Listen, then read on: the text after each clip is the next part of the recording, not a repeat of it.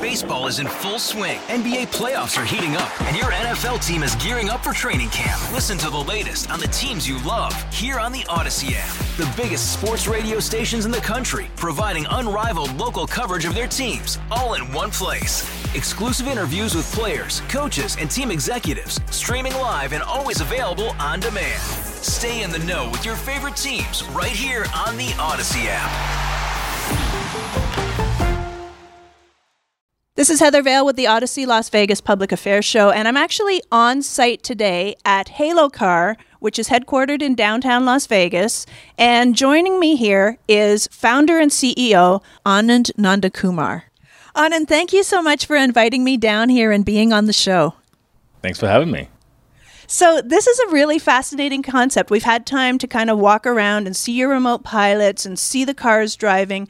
Where did the idea come from to create Halo Car? Yeah, so idea kind of came in where it's like if you think about cars in general or transportation in general, 9% of all carbon emissions come from transportation. And if you try to dissect that even further, 40% of all transportation comes from private cars. It is very clear that we need to shift to all electric vehicles. But unfortunately, we just can't manufacture 280 million cars just in the US overnight. So the difficulty here is how do we radically shift the entire world from gasoline cars to electric?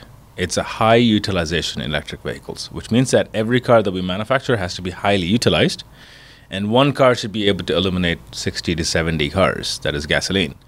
That was kind of the premise behind how Halo came about. And when I was in Bay Area, I would take the public transit a lot. But getting to the transit station and getting out of the transit station was the biggest difficulty.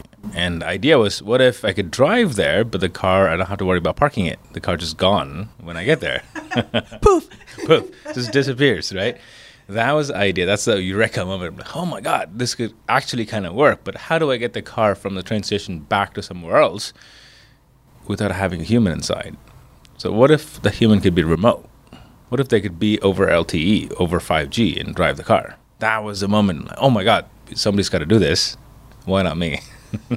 Okay, so I mean, I see the vision, I see the dream, it's a great concept, but you've actually done it. So tell us exactly what Halo Car is and how it works. Yeah, today if a customer goes to halo.car, the website, and you can request a car from anywhere in Southern Nevada. That is all of Las Vegas we cover right now. So you just come in and request a car. We will deliver a car to you wherever you are. Specifically in downtown is very interesting. A few weeks ago, we went full driverless, the first in the world for a company to do something like this, which means that if you come to downtown and request a car, we will deliver a car to you with nobody inside. But it's remotely driven just for you to drive after the fact. So then you drive yourself. When you're done, you basically say, I'm done with the car. We will remotely also collect the car back from you. So there's literally nobody inside the car. Wow, okay. So we've all heard about electric vehicles kind of driving themselves to a degree, some kind of automatic driving. But this is actually a guy sitting here on site, driving it remotely like he's in a video game. That's absolutely right. So there are autonomous vehicle companies that are actually doing full autonomy, which is, if you think about autonomy, there are 6 levels, level 0 through level 5. They are targeting level 4, level 5 to launch a commercial robo-taxi service. That is Uber rides, but with no driver inside. The problem with that is it's such a difficult challenge to solve because of large long tail end case or edge case scenarios. If one problem happens and you solve that problem, you break 50 other problems. That is the biggest problem for autonomous car companies. The reason why this is not autonomous is because a human, which is the best machine learning model known to man today, which is our human brain, when we adapt to a new scenario, we're very good at adapting to new scenarios. When we see a new scenario, we can navigate around it almost instantly. That's why we still believe humans are great drivers within boundaries, that is, with good 9-to-5 job and a very good braking conditions and a very good environmental conditions, we are really good drivers. That's what we've achieved here. Our remote pilots are hired by us, are trained by us, and we give them enough breaks, and it's literally a 9-to-5 job. So they come in and drive all day long, and they go back home just like everybody else does. 9-to-5 job, but Do you operate 24/7? No, we operate 8 a.m. to like evening, right around 6 p.m. But that's when we deliver the car driverlessly. But we have collections throughout the entire day, which means that you can drop a car off anywhere. We will remotely lock the car and collect it when the operation starts again. All right, awesome. So when you're talking about the autonomous vehicles and how you don't do the autonomous, with the autonomous vehicles, does it have to be in like a self-contained area? Because I'm thinking of Tesla, for example, with their tunnel that drives people around autonomously from the convention center. But that's not where pedestrians are going to be. That's not where other vehicles are going to be. And you're actually driving in the real world. So is that why it's more important to have a remote pilot? Yeah, so I think you're mentioning the boring tunnel, right? The boring tunnel is all fully manned. That is a human sitting in the car driving people around. Okay. The autonomous car companies, if you go to San Francisco, you'll see some autonomous car companies that are driving cars in public roads. Very different than that. This is a human-operated fleet. That is a human that is remotely available. They remotely drive the car. The specific reason behind that is because of the edge case scenarios. The reason why autonomous car companies are not there everywhere all over the world is because of unlimited edge cases. For us, it's a significantly easier model to scale because human can adapt very comfortably to new edge cases that we can see in real world. That's the biggest difference. Okay, so why did you decide to do all of this with specifically electric vehicles? So the ultimate vision for the company is to transition the world from gasoline cars to electric. If you think about it, there are 7.5 trillion miles we drive today in gasoline, and less than 1% is electric. So Halo has to expand in order to realize this dream. So right now, where do you operate? Right now, we operate in Las Vegas only, and in downtown specifically, we're fully unmanned. Why did you choose Las Vegas? For a lot of reasons. Number one, the state's alignment towards sustainability is very high. State has big motivation to go full sustainable energy, sustainable growth, all that kind of great stuff, which aligns for us, our company's vision really well.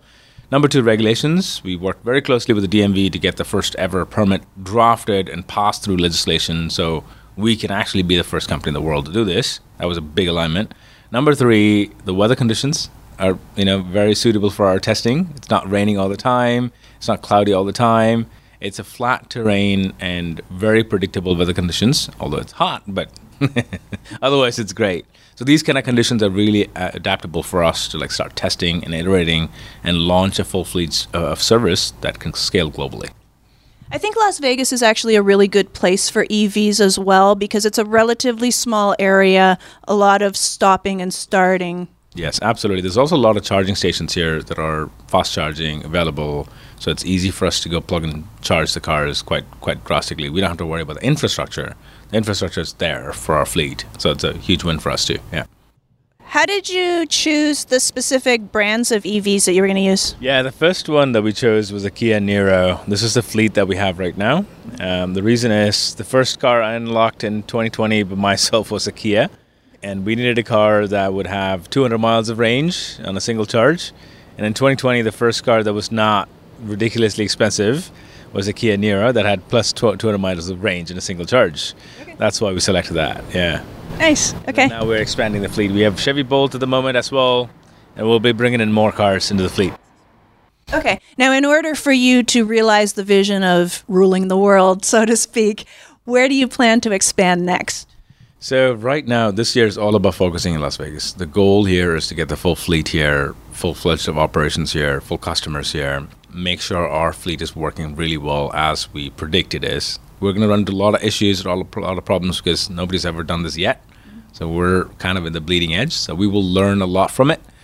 And whatever we learn, our goal is to replicate this across the world. So I don't have an actual city or state to give you right now, but we're in discussion with a lot of places. How long have you been operating in Las Vegas? We started road testing February 2021, so a little over 2 years. And we worked with DMV very closely, and all of the DMV folks know us really, really well. And when I first came here, I asked them, hey, do you think I can drive a car remotely? They didn't say no immediately, but they were like, let me think about this. And then we went in deeper in how we built the car. What is our safety mechanism? What would it do if everything fails. We talked about all these kind of scenarios, and we showed them how we're going to do testing. We just don't do testing unmanned. We had humans in the car, when remotely driven. So we did a very, very safe route for testing for years in a row before commercially ready and before we launched the service. So what does happen if something goes wrong? If you lose signal or if the car gets in an accident, gets rear-ended? Like, what are the scenarios that could go wrong and how do you deal with it? So the number one thing is when a remote pilot is driving, the network conditions. It has to be absolutely rock solid. It has to be always stable, always predictable. That's how you can have a perpetual connection to the car and you can drive. So to do this, we have filed 8 patents to unlock this kind of reliability. It is one of the reasons why T-Mobile have invested in the company is because the IP were unlocked. I can't really talk much about it, but I'll just say that it works. But if all fails, there are multiple networks in the car, in each car. If there were multiple tiers of redundancies, if all fails, what happens is the car has enough intelligence to know that a network failed or some form of issue happened or a hardware failure happened. It automatically achieves something called MRC, or a minimum risk condition, to bring the car to a safe stop. And then when everything comes back to healthy state, the remote pilot can take over, or if it says that if the car thinks it's not safe enough, we'll just have a human jump in and take over the vehicle physically. Interesting. Now, what made you think that, hey, we can take like a video game setup that looks like iRacing or something, and we can apply this to the real world and actually have someone, instead of driving a virtual car that doesn't actually exist, they're actually driving real vehicles. Like, walk me through the thought process of how that all came together, because like you mentioned, it's never been done before. So how did you make it happen? So the first phase is, how can we visualize something? We had one camera that we stuck in the car in front of it. So then obviously to visualize camera, you have to see it in the monitor, the computer monitor, because it's 2D molecular image. Then we said, hey, we need to have better visibility in the sides of the car. So we added 2 more cameras. Now we had 3 cameras. And we said, okay, let's start streaming 3 cameras. And then we said, hey, we don't have enough visibility in the back. And if we have to change lanes, we need to see more. So we ended up adding 3 more cameras. So ultimately, we had 6 cameras in the car in the first version of the vehicle. That was 2020. Now we need to visualize 6 cameras. So we said 1 small monitor is not enough. So we tried 3 different monitors to have 3 different visualizations. And that was too much. It was too much context switching from one monitor to another. Because a camera captures the scene not like a human brain. It has duplicates, which means the same car that you see in the front camera will also be in the right camera. So when you switch between one camera and another, it's very confusing for us to drive remotely. So then we said, okay, we need to find a unique way to stitch multiple cameras without duplicates. So that's what we worked so heavily on, to stitch them together. So we had one panoramic view, about 210-degree field view. So you can see everything almost instantaneously. You don't have to tilt your head. And the other interesting thing that happened on top of this was a remote pilot can actually see better than yourself sitting in the car. Because a car is not designed for better visibility. It's designed to protect you when you're sitting inside. That's it. So you can't see where the car is on the road. It's actually really difficult for you to actually parallel park. That's why a lot of people have hard problems parallel parking. Yeah. But a remote pilot, the way we engineered the sensors is it gives them the best possible visibility of where the car is inside on a road. So they can actually take very sharp maneuvers. They can make very tight corners better than anybody else inside the car because of that factor, right? And then what happened was we said, we just can't have 3 monitors. We need to have 1 monitor to stitch everything together. So we focused very heavily on how to stitch this, what is important in every camera, and then we iterated that for years. And what we saw right now upstairs is basically the output of that. But that's just the first step. We have big dreams on optimizing it and improving it. At one point, there might not even be a monitor. What will there be? Like a VR helmet? Well, I will leave that to your imagination. I mean, that's what I think of. But it will all happen very, very soon, yeah. So interesting. Okay. So what's the business model? It's not, people don't have to rent a car for an extended period like they do with other car rental companies, right? Right. So the model here is by the hour first, which is $12 an hour. And then you can also rent it by the day, because sometimes you want to keep the car, you want to take a few trips, whatnot. So $92 flat per day, plus taxes and insurance. That's the current pricing. Ultimately, the goal is to go after short trips, which means that you can come from Summerlin to downtown and don't worry about parking the car. Drop the car off, car is gone. Or take a car from downtown, go to Henderson, drop the car off, walk away, the car is gone. All these kind of short trips is what we want to achieve in the long term. Because when we do a short trip, that's when the highest impact is in terms of carbon emission or reduction. And at the same time, it's the highest revenue for us and the highest opportunity to make really good margins and profit. So it's a win-win for all of us. And that's when it makes it so affordable for anybody to afford an electric car instead of buying a $40,000 car and having maintenance and parking issues and parking tickets. In this case, all of this is gone, and you're driving to Henderson for just a few dollars. Is it mostly tourists who take advantage of this or locals who live here? So actually, the funny thing is we thought it was going to be tourists for the most part, but we realized locals want us more than tourists. That's a new learning that we had. If you think about a local here, I'm a local too now. So when we live here, all of our friends want to come. It's Vegas. Yeah. They all want to come here, right? So which means that when they come, they want another car. Otherwise, they're dependent on you. So when they come, they want a second car or a third car or even a fourth car for the guests. So that became a new market for us when the guests came in. And then they realized, hey, this service is actually really, really good. So when there's no guest, my wife needs it or my husband needs it because I'm taking the car. So that kind of started happening, which is what we kind of anticipated that would happen in the longer term, which is, if you think about it, American households, 56% of American households have 2 cars, right? But cars are literally parked 96% of the time. We barely drive it an hour a day, but we pay 100% of the fees, the cost of that car. Right. This is a way to go after a third car first, and then the second car next, and ultimately the first car, right? You can have your pleasure cars, your Mustangs and whatnot, but the daily commutes should be considered to go to electric. And what we're trying to do here is make it so convenient and so cheap that it is not worth having a car anymore. That's the ultimate goal. Okay. Now, another thought that came to mind is, since it is Las Vegas, you've got people partying. Could your cars, in theory, be a designated driver? Well, people ask this all the time. So at this moment of the company, we've chosen not to do that for multiple reasons. One is for liability purposes, we don't drive people inside the car. We only drive a car when there's nobody inside. Or we have a trained safety driver inside. That is one of our staff. That's it. The second reason is the cars are built to drive in very tight environments. So the remote pilot has very good visibility of exactly where the car is. So it might be very short, sharp turns. It might not be convenient or comfortable for someone to sit inside and observe that. So we deliberately chose that and made the decision to do that. And ultimately, it is not very economical for us to have one remote pilot drive one person in a car. Yeah, true. People have tried that without profits. So that's some of the reasons why we chose that we need to have a remote pilot only reposition a car when there's nobody inside.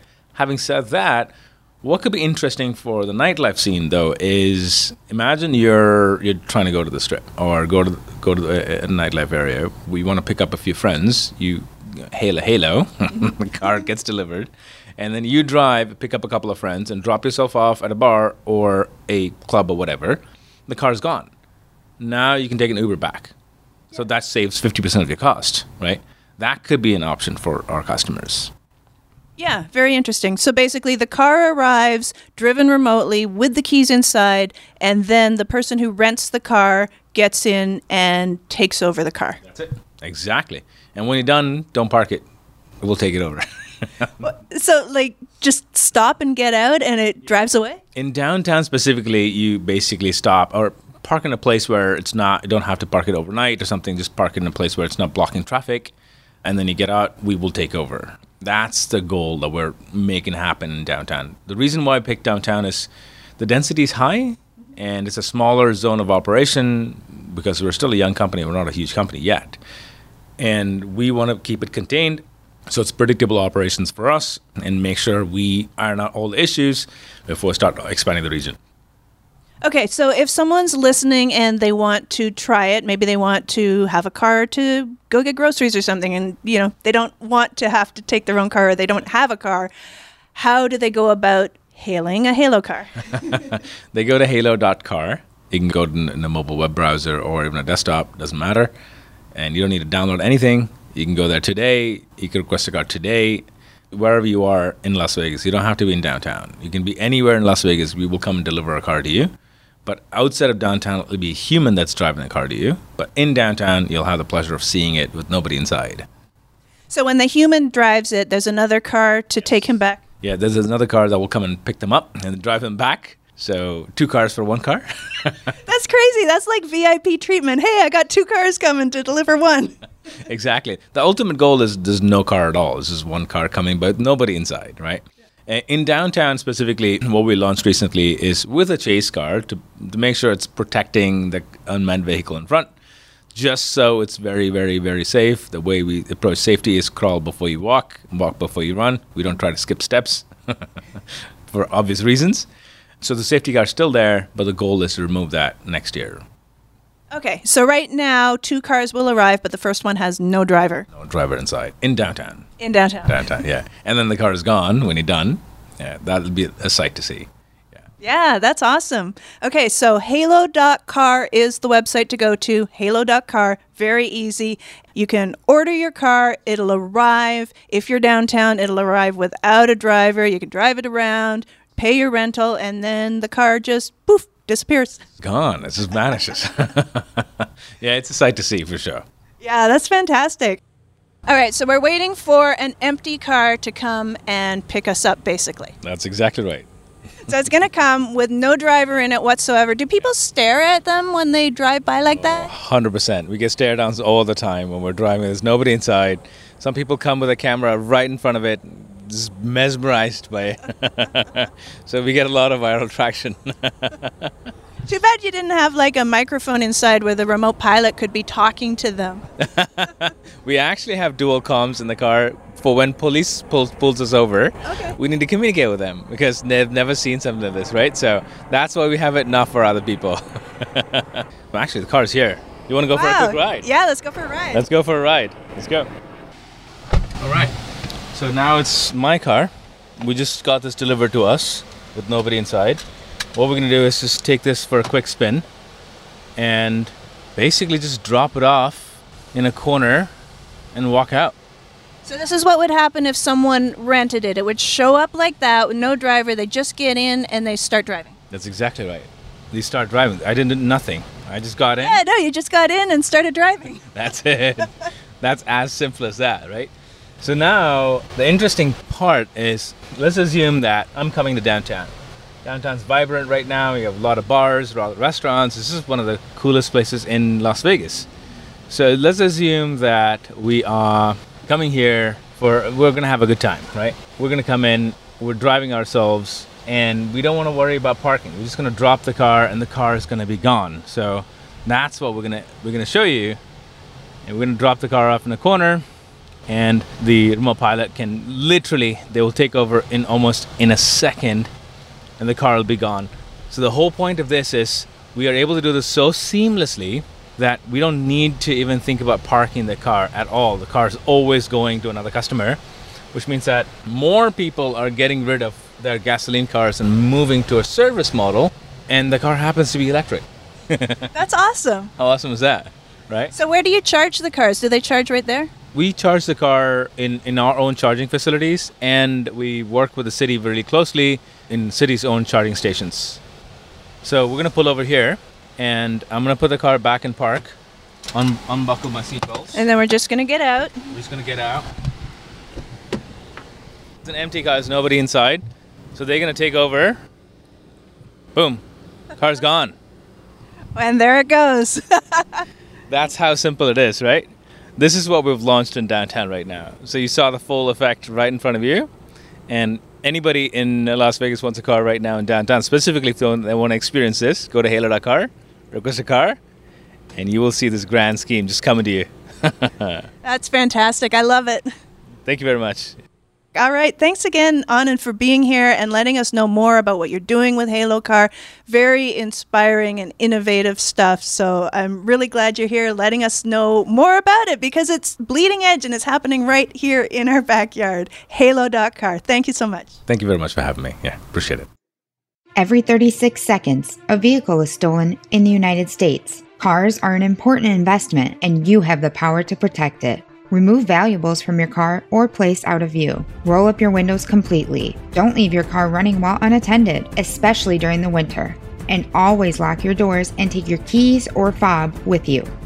If you know something about a vehicle theft, call us at 1-800-TEL-NICB. This is a public service message from the National Insurance Crime Bureau. You have some dough. It's lunchtime, but there's no way you would eat just dough for lunch, right? Well, the good thing is, I have some cheese.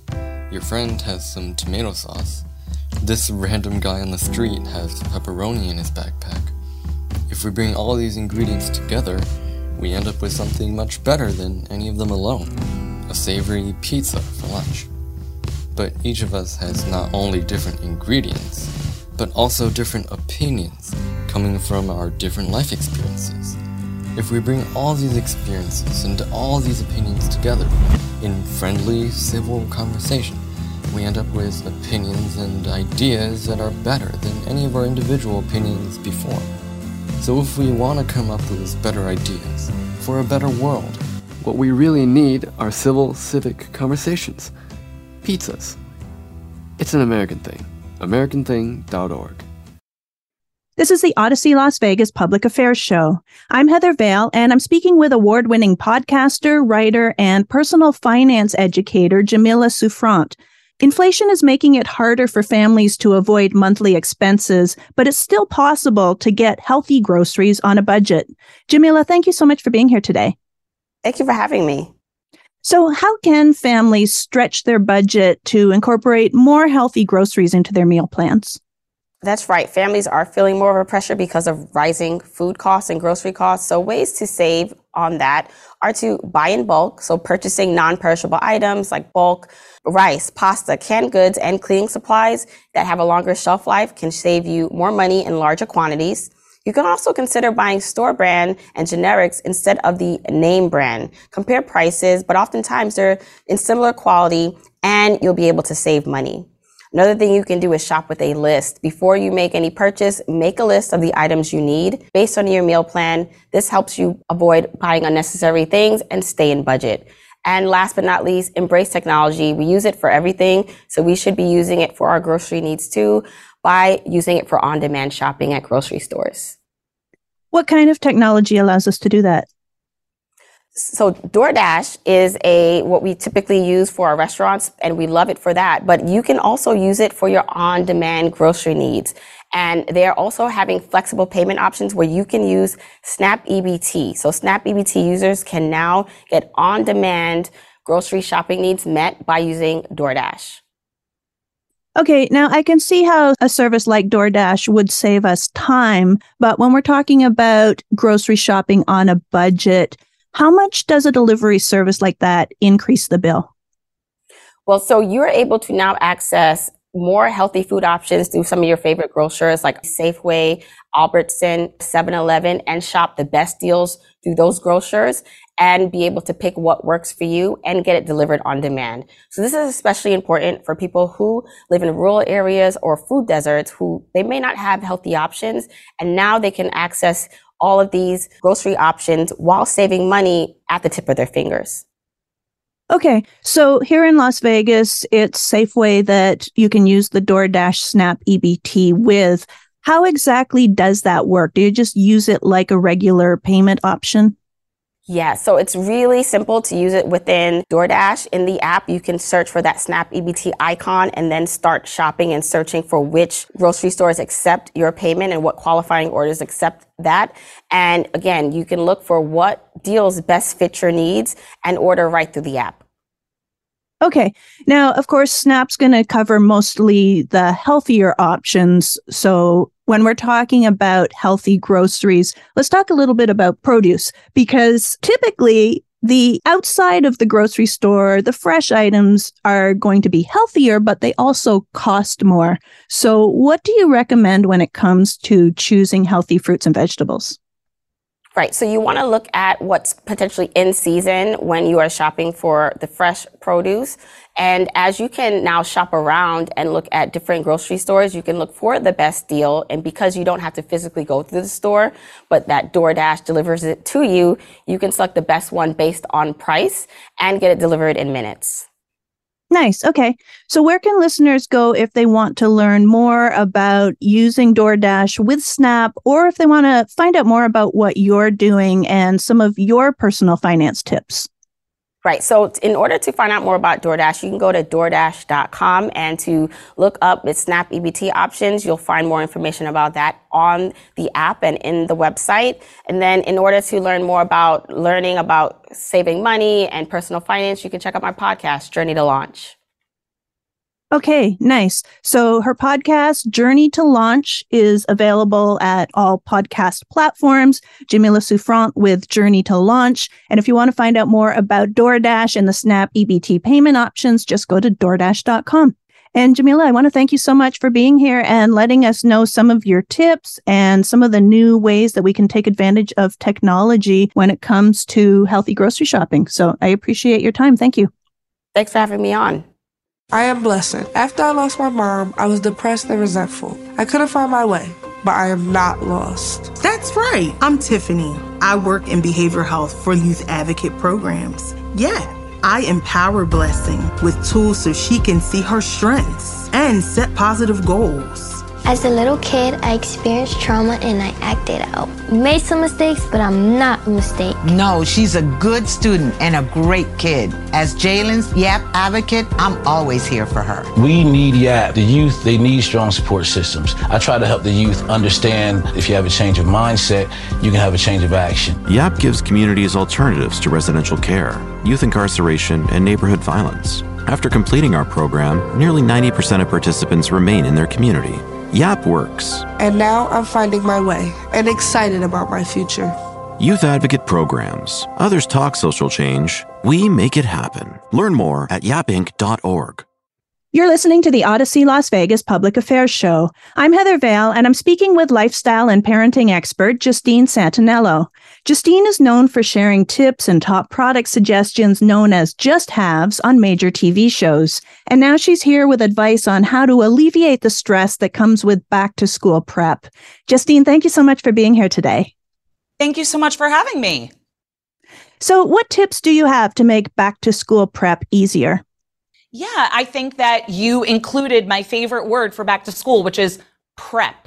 You know, we've all heard this before, so it might not sound new, but it's all about actually implementing that prep, right? Doing as much as you possibly can the night before, leaving yourself notes of the last few things you're going to need to pack in the morning so that you don't forget them. And then also including your kids in as much as you possibly can. I'll tell you, I've started now picking out my daughter's outfits with them the night before, and this has alleviated so much stress and has saved me so much time because, you know, kids have their own opinions. They want to pick out their own outfits, and we were having a battle every morning that now I don't have to have anymore.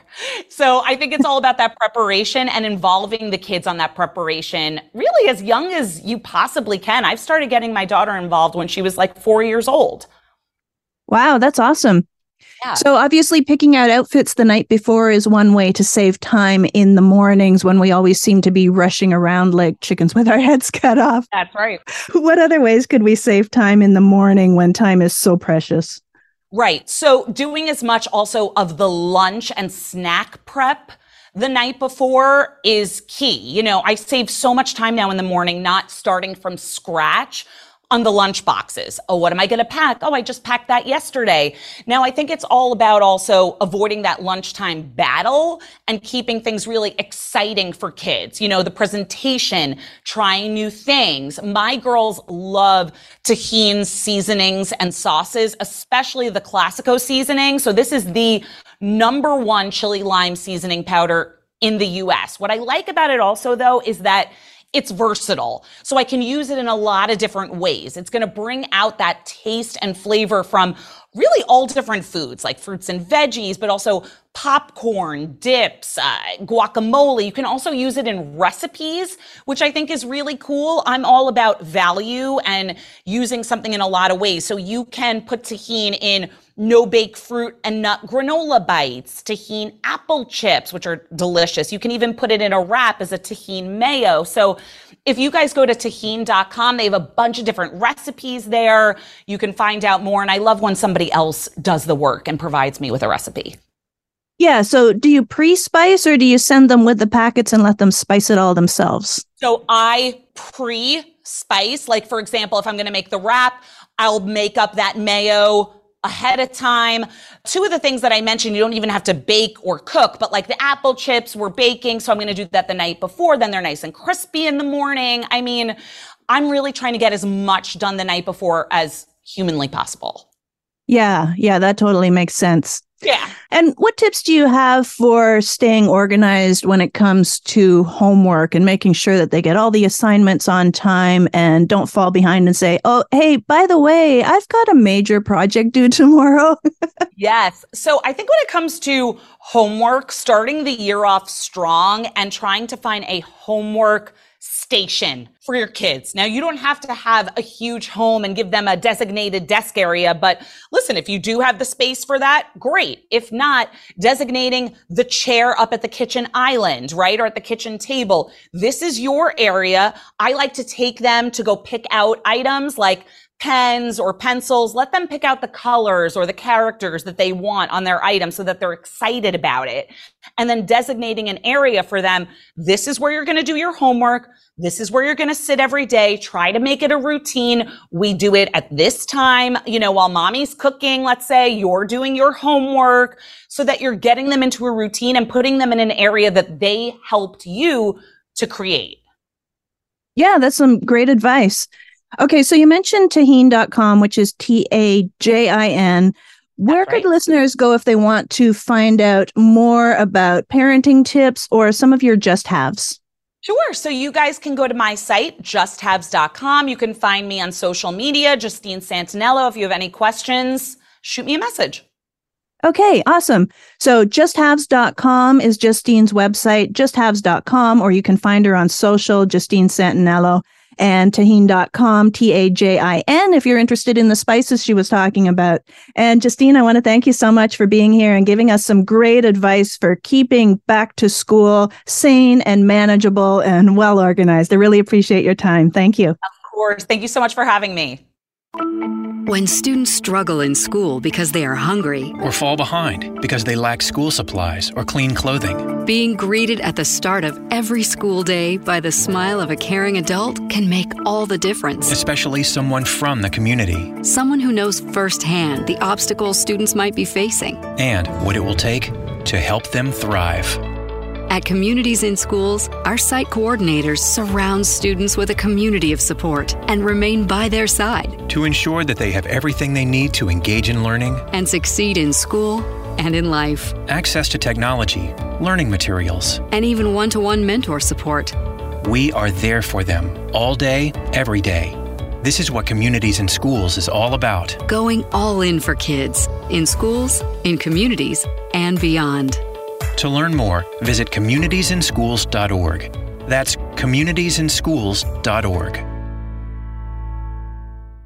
Every child deserves good vision to be able to read, learn, or kick a ball. Each day a child can't see, they fall behind. Together we can change that. Eye Care for Kids is the solution. In the past 21 years, we've helped over 500,000 underserved children with vision screenings, exams, and eyeglasses. Your contribution today can provide the gift of sight for a child tomorrow in Las Vegas. Donate now at eyecare4kids.org. I'm Heather Vale, and this is the Odyssey Las Vegas Public Affairs Show. Joining me is Dennis R. Maple, Chairman and CEO of Goddard Systems, and Dr. Lauren Starnes, Senior VP. According to a new study by the Goddard School, parents of young kids rated social-emotional development the most important factor in education. Dennis and Dr. Starnes, thank you both so much for being here today. Sure, it's our pleasure. So what exactly is Goddard Systems for those who aren't familiar?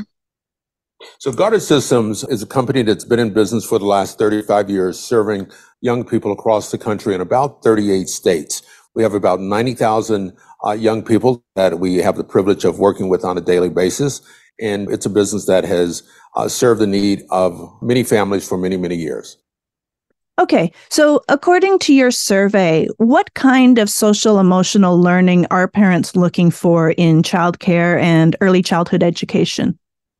That's a great question, Heather. I'm going to start and I'll give you my response to that, which is parents are looking for ways to level up their children as a consequence of the pandemic. We know that this time of year, there's a lot of anxiousness that's taking place, and people are really concerned about their kids being in an environment where they know that the social emotional development of their children will take place. We know that there's an opportunity for us to focus on safe and nurturing environments. And also, parents want to know that their kids are going to get the academic preparation that will be necessary for them as they move forward in their lives. Dr. Lauren? Sure. So social emotional development really is the foundation of a child's social, intellectual, and moral development. It starts helping young children learn to identify emotions, label them, have ways to communicate how they're feeling, identify how others are feeling, respond appropriately. It's about self-help skills, self-advocacy, and learning how to interact with different people. All of these skills which develop across the lifespan, but the foundation is set in the first 5 years of life, which to Dennis's point is why it's such a focus for us in our Goddard schools. Okay, so besides social emotional development, what are the other factors that are most important to parents? Yes, so parents want an environment where their child can thrive academically as well. We know parents want to make sure that their child's getting what they need in those first 5 years to prepare themselves as they continue to grow and develop. They want to make sure that it's an environment that's safe and that's nurturing, where their child can explore the classroom around them and the outdoor environment with other children and with teachers.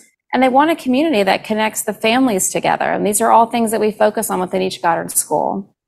Okay. So for parents who have young kids who are either starting school or starting preschool coming up, what guidance do you have for making that transition as smooth as possible, not just for the kids, but for the parents as well?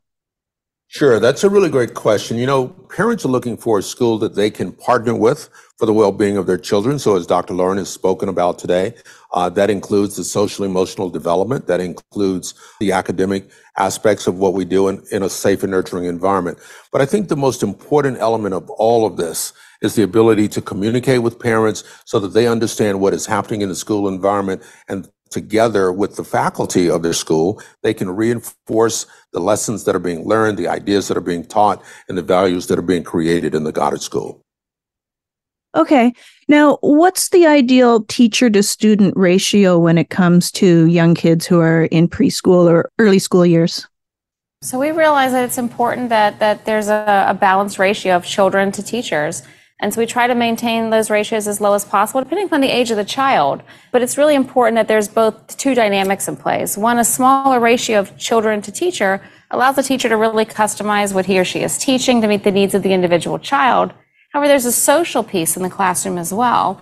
We also want to make sure that there are enough children there that children can interact with different children with different backgrounds and have a variety of social interactions. So it varies by age, but we do take that into consideration at every Goddard school.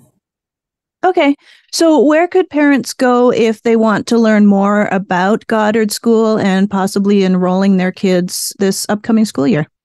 That's a really great question. You know, Goddard prides itself over the years of being renowned for early childhood development for children.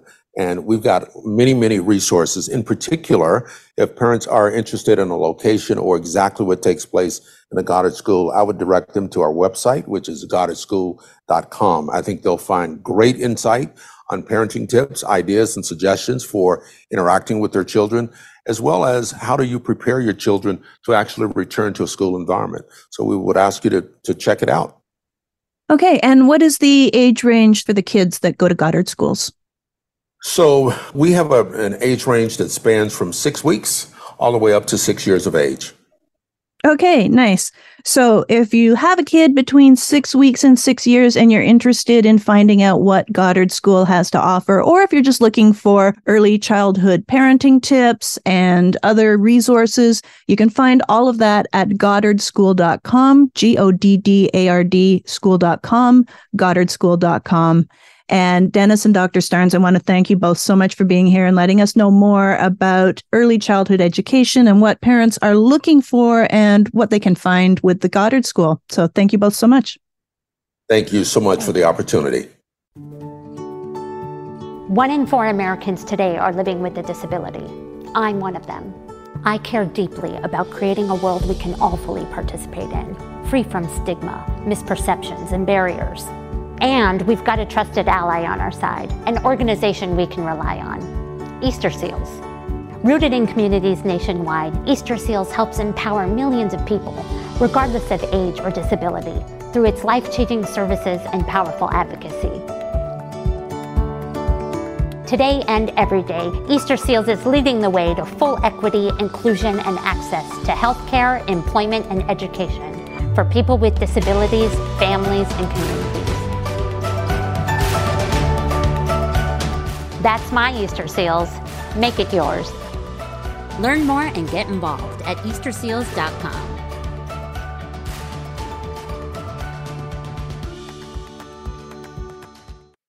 Lexi spent more than 6 years in foster care. Before I was adopted, I felt alone. With help from the Dave Thomas Foundation for Adoption, Lexi now has a forever family and the foundation for a bright future.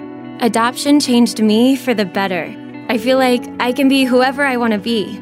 You can help find permanent homes for children still lingering in foster care. Learn more at davethomasfoundation.org. I'm Heather Vale, and this is the Odyssey Las Vegas Public Affairs Show. Joining me is Dr. Cheryl Martin-Schild, Stroke Medical Director at Touro Infirmary, and Megan McKee, Stroke Survivor.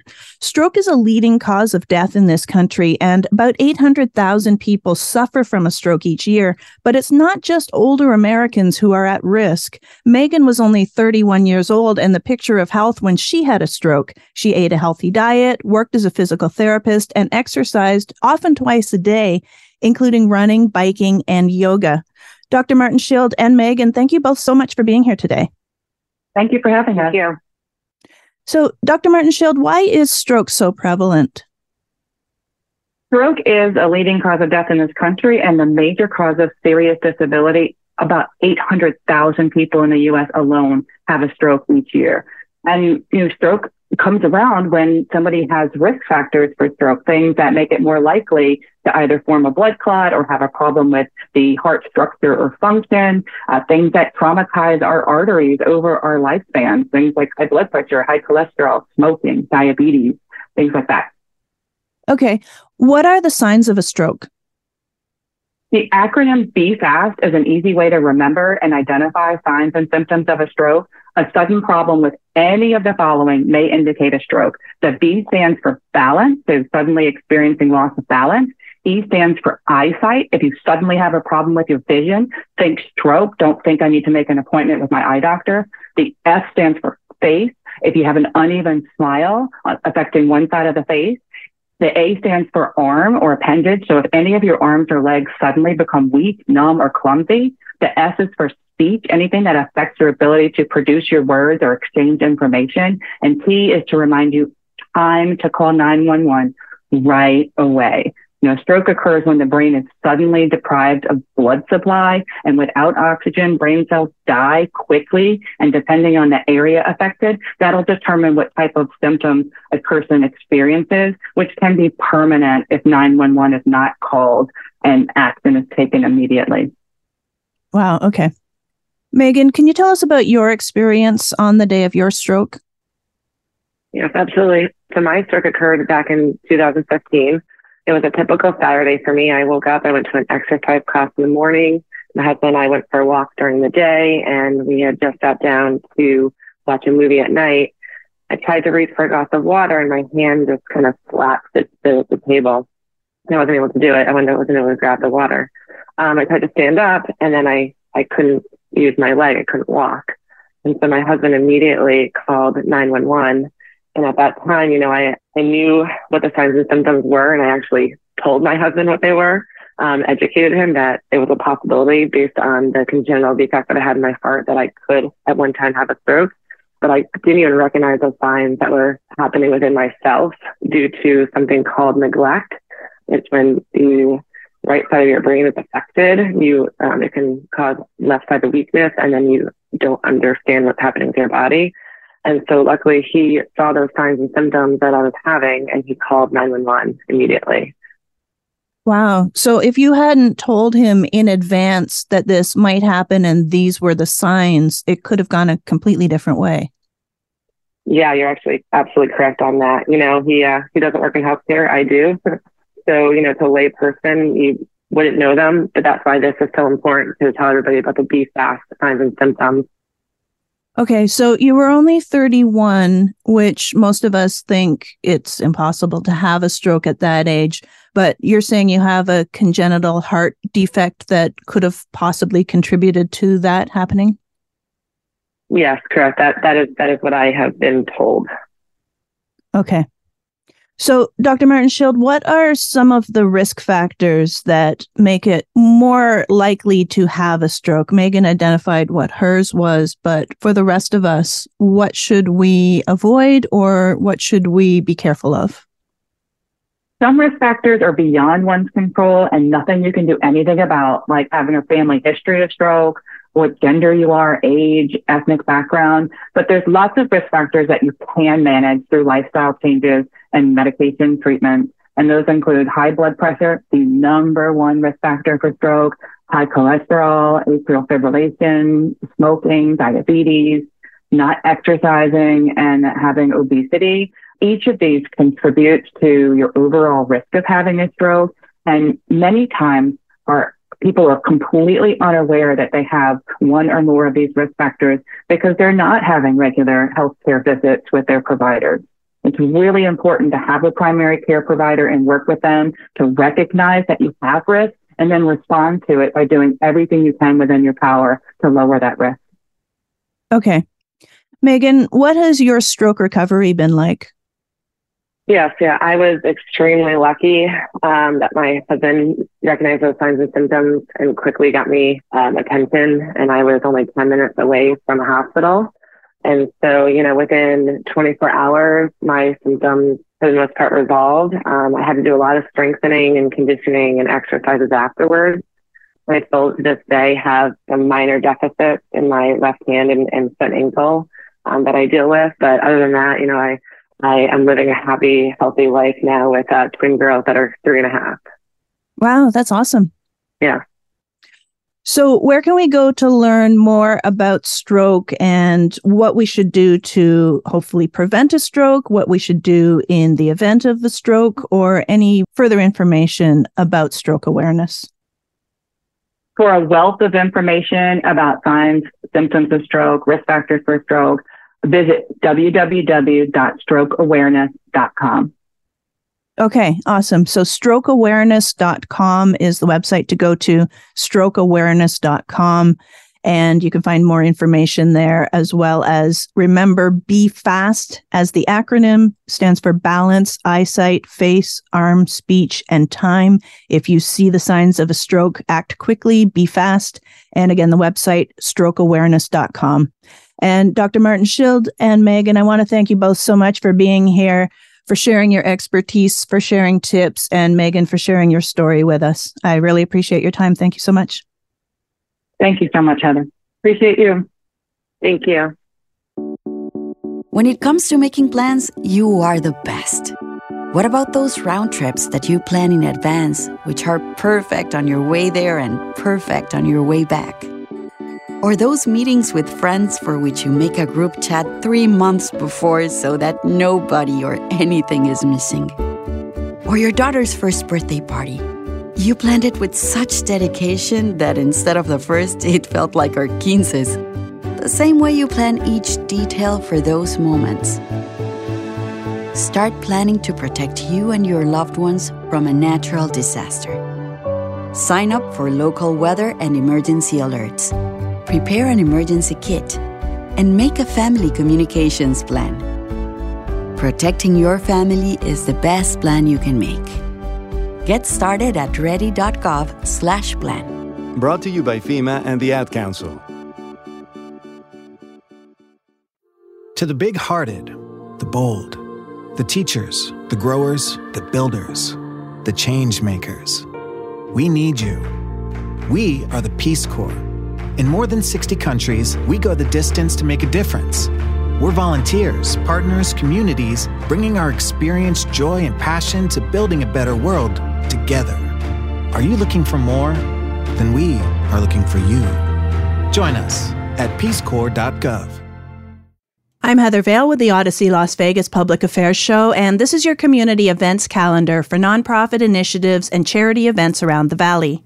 The Las Vegas Clark County Library District's free Summer Challenge program is running through this Monday, July 31st, with lots of prizes for kids and adults, including bookstore items, water bottles, tote bags, museum tickets, and cool swag from the Vegas Golden Knights. Sign up or find out more at thelibrarydistrict.org/Summer Challenge. That's thelibrarydistrict.org/Summer Challenge. Inspirata's joining Henderson neighborhoods for the 40th annual National Night Out this Tuesday, August 1st from 6 to 8 p.m. at Celista Park Pavilion.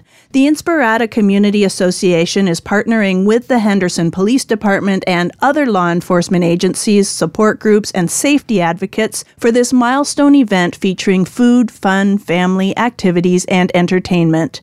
That's Tuesday, August 1st from 6 to 8 p.m. at Celista Park in Inspirata.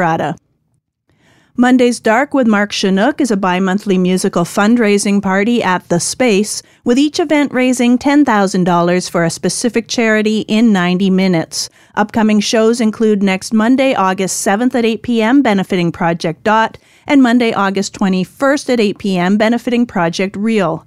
Get tickets or find out more details at mondaysdark.com. That's mondaysdark.com. And Foreclosed Upon Pets, Inc. is holding their 15th annual fundraiser Saturday, August 26th from 5:30 to 8:30 p.m. at the Meadows School, 8601 Scholar Lane, which is Rampart in Lake Mead. Tickets are only $45, payable at the door, and RSVPs are appreciated by August 10th. You can email Sandy Marsh at smarsh2009@yahoo.com. That's smarsh2009@yahoo.com. And you can also find out more at forecloseduponpets.org. That's forecloseduponpets.org. Or facebook.com/Fuppy Las Vegas, FUPI Las Vegas.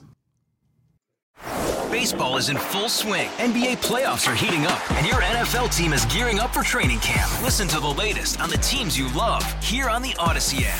The biggest sports radio stations in the country, providing unrivaled local coverage of their teams, all in one place. Exclusive interviews with players, coaches, and team executives, streaming live and always available on demand. Stay in the know with your favorite teams right here on the Odyssey app.